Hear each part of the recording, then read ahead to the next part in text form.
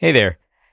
Sometimes experiments fail. And when we're lucky, well, one, nothing life-changingly awful happens. And two, we learn stuff. That's the kind of story we've got today. It starts with a note from a listener named Sandeep Swami. And when we first talked, he was in a fighting spirit. The facilities are doing nothing but taking advantage of a vulnerable situation, right, which the patient is already in. He was fighting a medical bill, and he had a question I didn't know the answer to, but I wanted to know. And I knew exactly who I wanted to ask. And it wasn't an academic researcher or a lawyer or whatever. It was somebody whose credentials were a lot more informal. It was one of my favorite people I've ever talked with for this show. And I wanted to put her together with Sandeep. In the end, Sandeep's experiment did not work out the way he'd hoped. And he was disappointed, but he'll be okay. And meanwhile, we did get the answer to that question. We had a great conversation with that expert. And we learned some useful lessons. This is An Arm and a Leg, a show about why healthcare costs so freaking much and what we can maybe do about it. I'm Dan Weissman. I'm a reporter, and I like a challenge. So our job on this show is to take one of the most enraging, terrifying, depressing parts of American life and bring you something entertaining, empowering, and useful. Sandeep lives in the Bay Area, works in software, came to this country from India 14 years ago. I'm basically an immigrant, and the whole system over here was kind of completely new to me. He was used to something a little more basic, but adequate, and way more affordable. The last few years, he's had a high deductible insurance plan. It has gotten him very interested in learning more about how to avoid getting ripped off. You start seeing those big numbers being billed to you, and you kind of get uncomfortable paying those large amount. He's been listening to our show, and he's been reading a book we've talked about here, Never Pay the First Bill by reporter Marshall Allen. And I wouldn't say it at all left him itching for a fight, but I had this in mind that, hey, the next time I have a situation where I had to walk into a facility, I'm kind of better prepared. Then last spring, his daughter wasn't feeling well. She was 11 at the time. Just a cold, a cough at first, but her usual medicine, an inhaler, wasn't working like it usually did. And the cough, well, it was keeping her awake. About 4 or 5 in the morning, she was still not able to sleep with coughing. And Sandeep was like, all right, I guess we better get her seen now. And the trip to the ER was uneventful and short. The whole consultation lasted probably about 6-7 minutes. The doc said she's going to be okay. Maybe up the frequency with the inhaler. And that was it. Sandeep's daughter got better. A few weeks later, he got a bill, $1,339. And this bill does not include the doctor's services. That was a separate bill, maybe $60, which he says he paid right away. This is from the hospital. And he's like, what did they do for me exactly? There was no IV, no injection, nothing. There was nothing which was given to us from the emergency facility. And the only recommendation we got, hey, use the over-the-counter medication. So Sandeep's like, okay, I'm going to see if I really have to pay this. I think I can afford to pay this amount. There's no questions that I won't be able to. But I think it's more like a principle thing. I'm not going to go through all the work Sandeep had already done before we talked, but it was a lot. First, he checked. Was this charge even correct? He got an itemized bill, looked up the billing codes, found out he was being charged a facility fee. It's like a cover charge just for walking into an ER. And it's legal. In fact, hospitals will tell you this is how they keep the lights on and all the life-saving machinery running and how they keep all the nurses and other staff paid. All the people and all the equipment they need to keep at the ready for whatever walks through the door. In any case, Sandeep was like, yeah, $1,300? He made all the phone calls to the hospital, to his insurance, to a bill mediation service from his employer. And they all told him the same thing. Sorry, man. $1,300 is the amount your insurer pays for that code. You haven't met your deductible, you have to pay. And this is the amount. He was like, yeah, but it's ridiculous. I said, even if I rent a hotel for a day, with all the facilities, it's not going to come to this price at all. So even if there's no error, he wants to put up a fight. He goes looking for ammo, data that could show the price he's being charged is unfair. And because Sandeep has really been following stuff, he knows a federal order that went into effect last year requires hospitals to lay out a lot of pricing information for certain services, like what they actually charge different insurers and what they charge people who don't have insurance. He finds the file, and It's a good thing for him he's a software engineer, because this file... It's not in a readable format. It's like the binary... Yeah, it's a binary file, pure code, readable by machines, but not people. And yes, it's legal for them to post it in that format. Sandeep puts his work skills to use, decodes the file, and he learns this hospital charges people who don't have insurance about $1,000 less than what they want from him. And he wrote to me because he wanted to know, how could he find out what they accept from Medicare? And I was like, oh, wait, I don't actually know. You can, and I know it's a really good thing to do, because if you're negotiating a medical bill, that could be a good data point to have. It's a price the other side definitely accepts. It's going to be a lot lower than what they're charging you, because Medicare prices are set by the government, and they tend to be a lot lower than the rates hospitals and other providers negotiate with insurance companies, because with Medicare, they don't get to negotiate. The government does its studies, decides on what it thinks is reasonable, and says, here, take it or leave it. Actually, take it or leave Medicare. And, hospitals and other providers often say they get screwed on Medicare rates, but they all accept them. They might not accept that rate from you. In fact, they probably won't. But if you're going to try to negotiate a bill or fight it, seems like a data point you might want. So I wanted to know how to find it too. And it seemed like an opportunity to reconnect with one of my favorite sources ever. That's the behind-the-scenes star of one of the first stories I ever did for this show. And it's a story I especially enjoyed making, partly because I got to report it at a Renaissance fair. Have you gotten the chance to speak with Robin Hood yet? Robin! Come forward. That's right after this. This episode of An Arm and a Leg is a co-production with Kaiser Health News. That's a nonprofit newsroom covering healthcare in America. KHN is not affiliated with the giant healthcare outfit Kaiser Permanente. We'll have more information about KHN at the end of this episode. Okay, this very early Arm and a Leg story starts with me at the Renaissance Fair. Thanks, and you having fun? Yeah, for sure, yeah. I'm talking to Robin Hood. Awesome, yeah. And if you've heard the story, you may remember the people who work at these fairs, Rennies. They've developed a kind of handcrafted medical bill safety net. They need one. They don't all earn a lot of money, and the gig does not come with insurance. And, they're handling swords and flaming torches and whatnot. So part of the Rennie system is they pitch into a kitty to help cover each other's medical bills, like $500,000 over a 5-year period. But the other part of their system is what's really impressive, because in that same 5-year period, they made more than $2 million worth of medical bills disappear.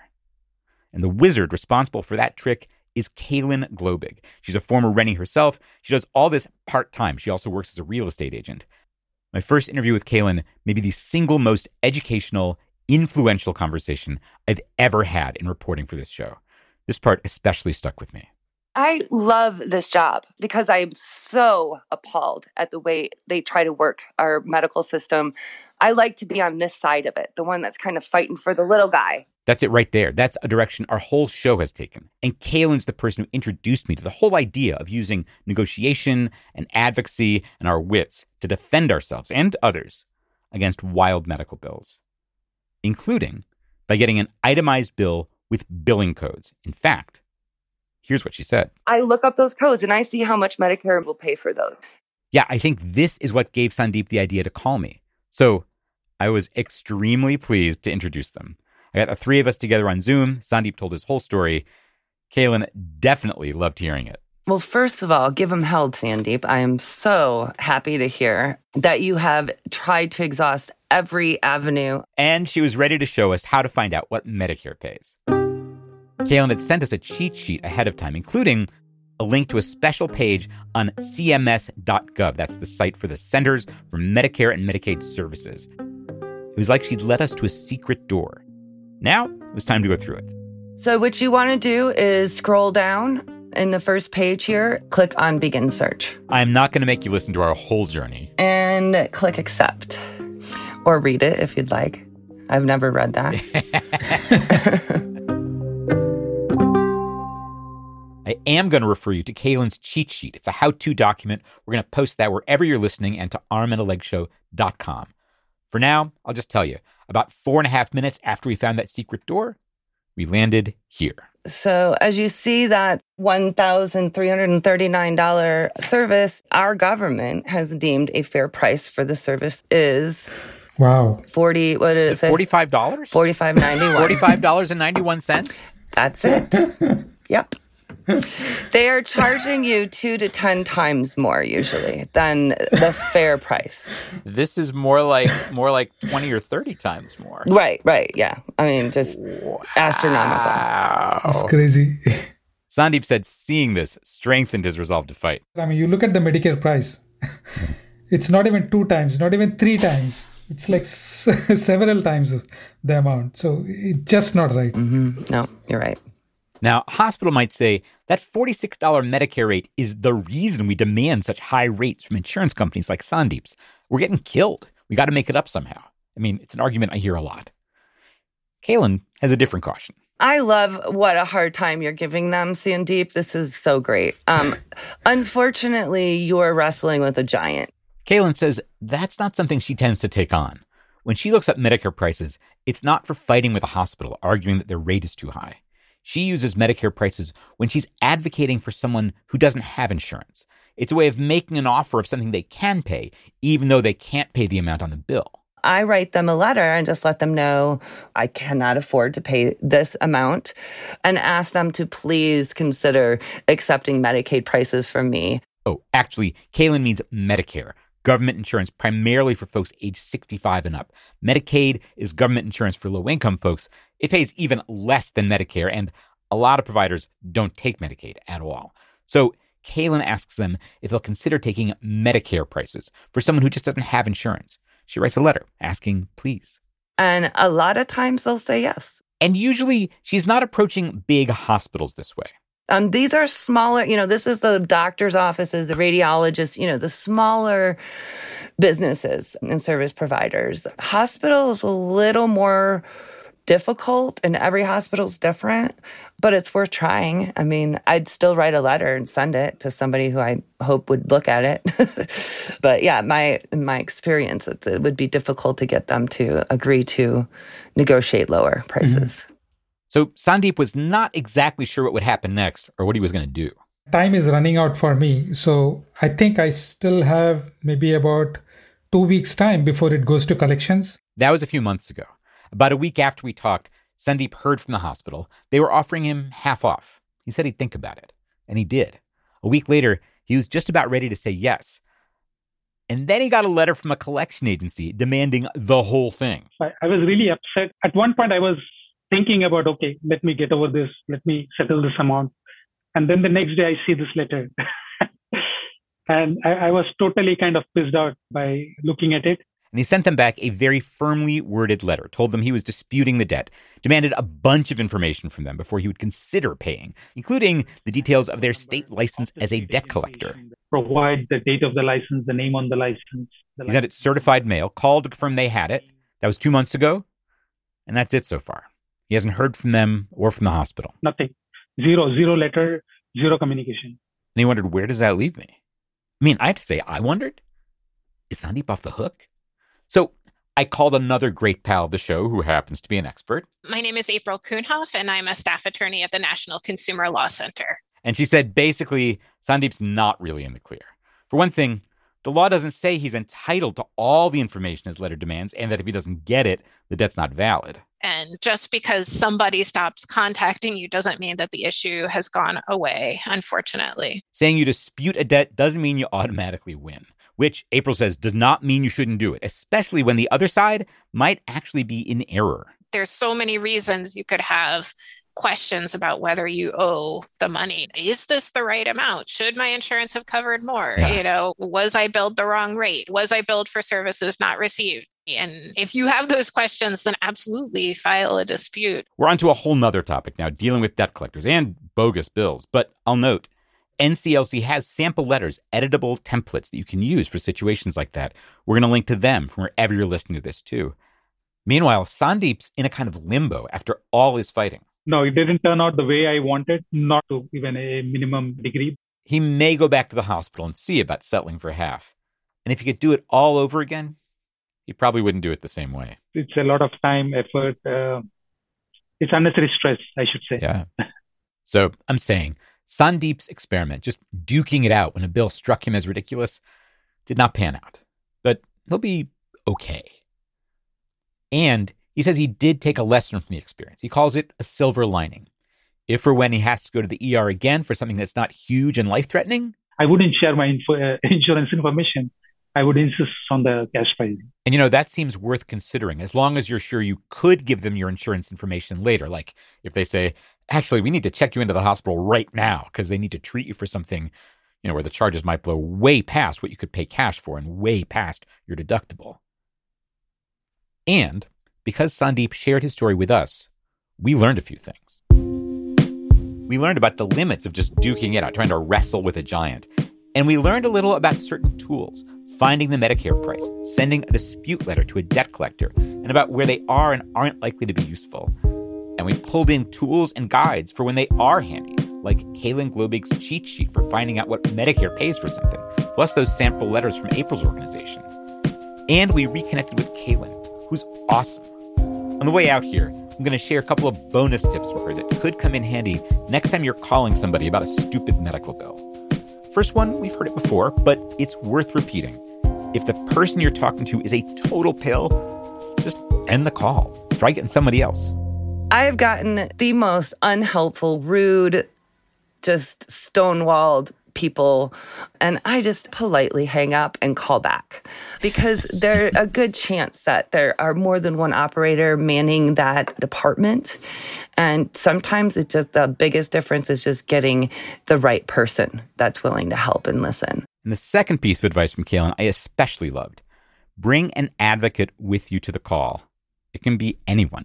Here's how it came up. Somehow even just being, I say I'm a patient advocate, and just saying that, sometimes they straighten up a little bit. And I wonder if it would be a good tactic to kind of try in general, to kind of recruit somebody to play that role. Yeah, it's me and my patient advocates on the phone right now. Yeah, right. Which, my patient advocate could be like my spouse. Yeah. They don't have to know that.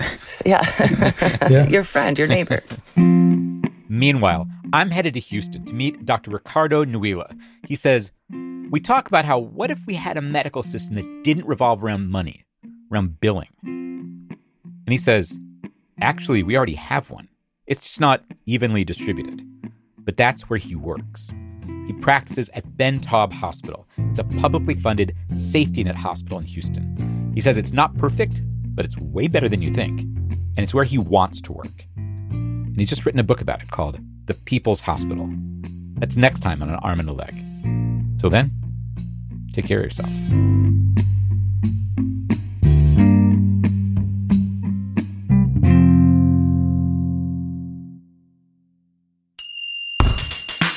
This episode of An Arm and a Leg was produced by me, Dan Weissman, with help from Emily Pizzacreta and edited by Appy Yellow Duke. Daisy Rosario is our consulting managing producer. Adam Raymunda is our audio wizard. Our music is by Dave Weiner and Blue Dot Sessions. Gabrielle Healy is our managing editor for Audience. She edits the First Aid Kit newsletter. Bea Bosco is our consulting director of operations. Sarah Ballum is our operations manager. This season of An Arm and a Leg is a co-production with Kaiser Health News. That's a nonprofit news service about healthcare in America. It's an editorially independent program of the Kaiser Family Foundation. KHN is not affiliated with Kaiser Permanente, the big healthcare outfit. They share an ancestor with 20th century industrialist Henry J. Kaiser. When he died, he left half his money to the foundation that later created Kaiser Health News. You can learn more about him and Kaiser Health News at armandalegshow.com/Kaiser. Zach Dyer is senior audio producer and Tarina Lofton is audience engagement producer at KHN. They are editorial liaisons to this show. Thanks to Public Narrative, that's a Chicago-based group that helps journalists and nonprofits tell better stories, for serving as our fiscal sponsor, allowing us to accept tax-exempt donations. You can learn more about Public Narrative at www.publicnarrative.org. And finally, thanks to everybody who supports this show financially. We'd love for you to join in at armandalegshow.com/support. Thank you.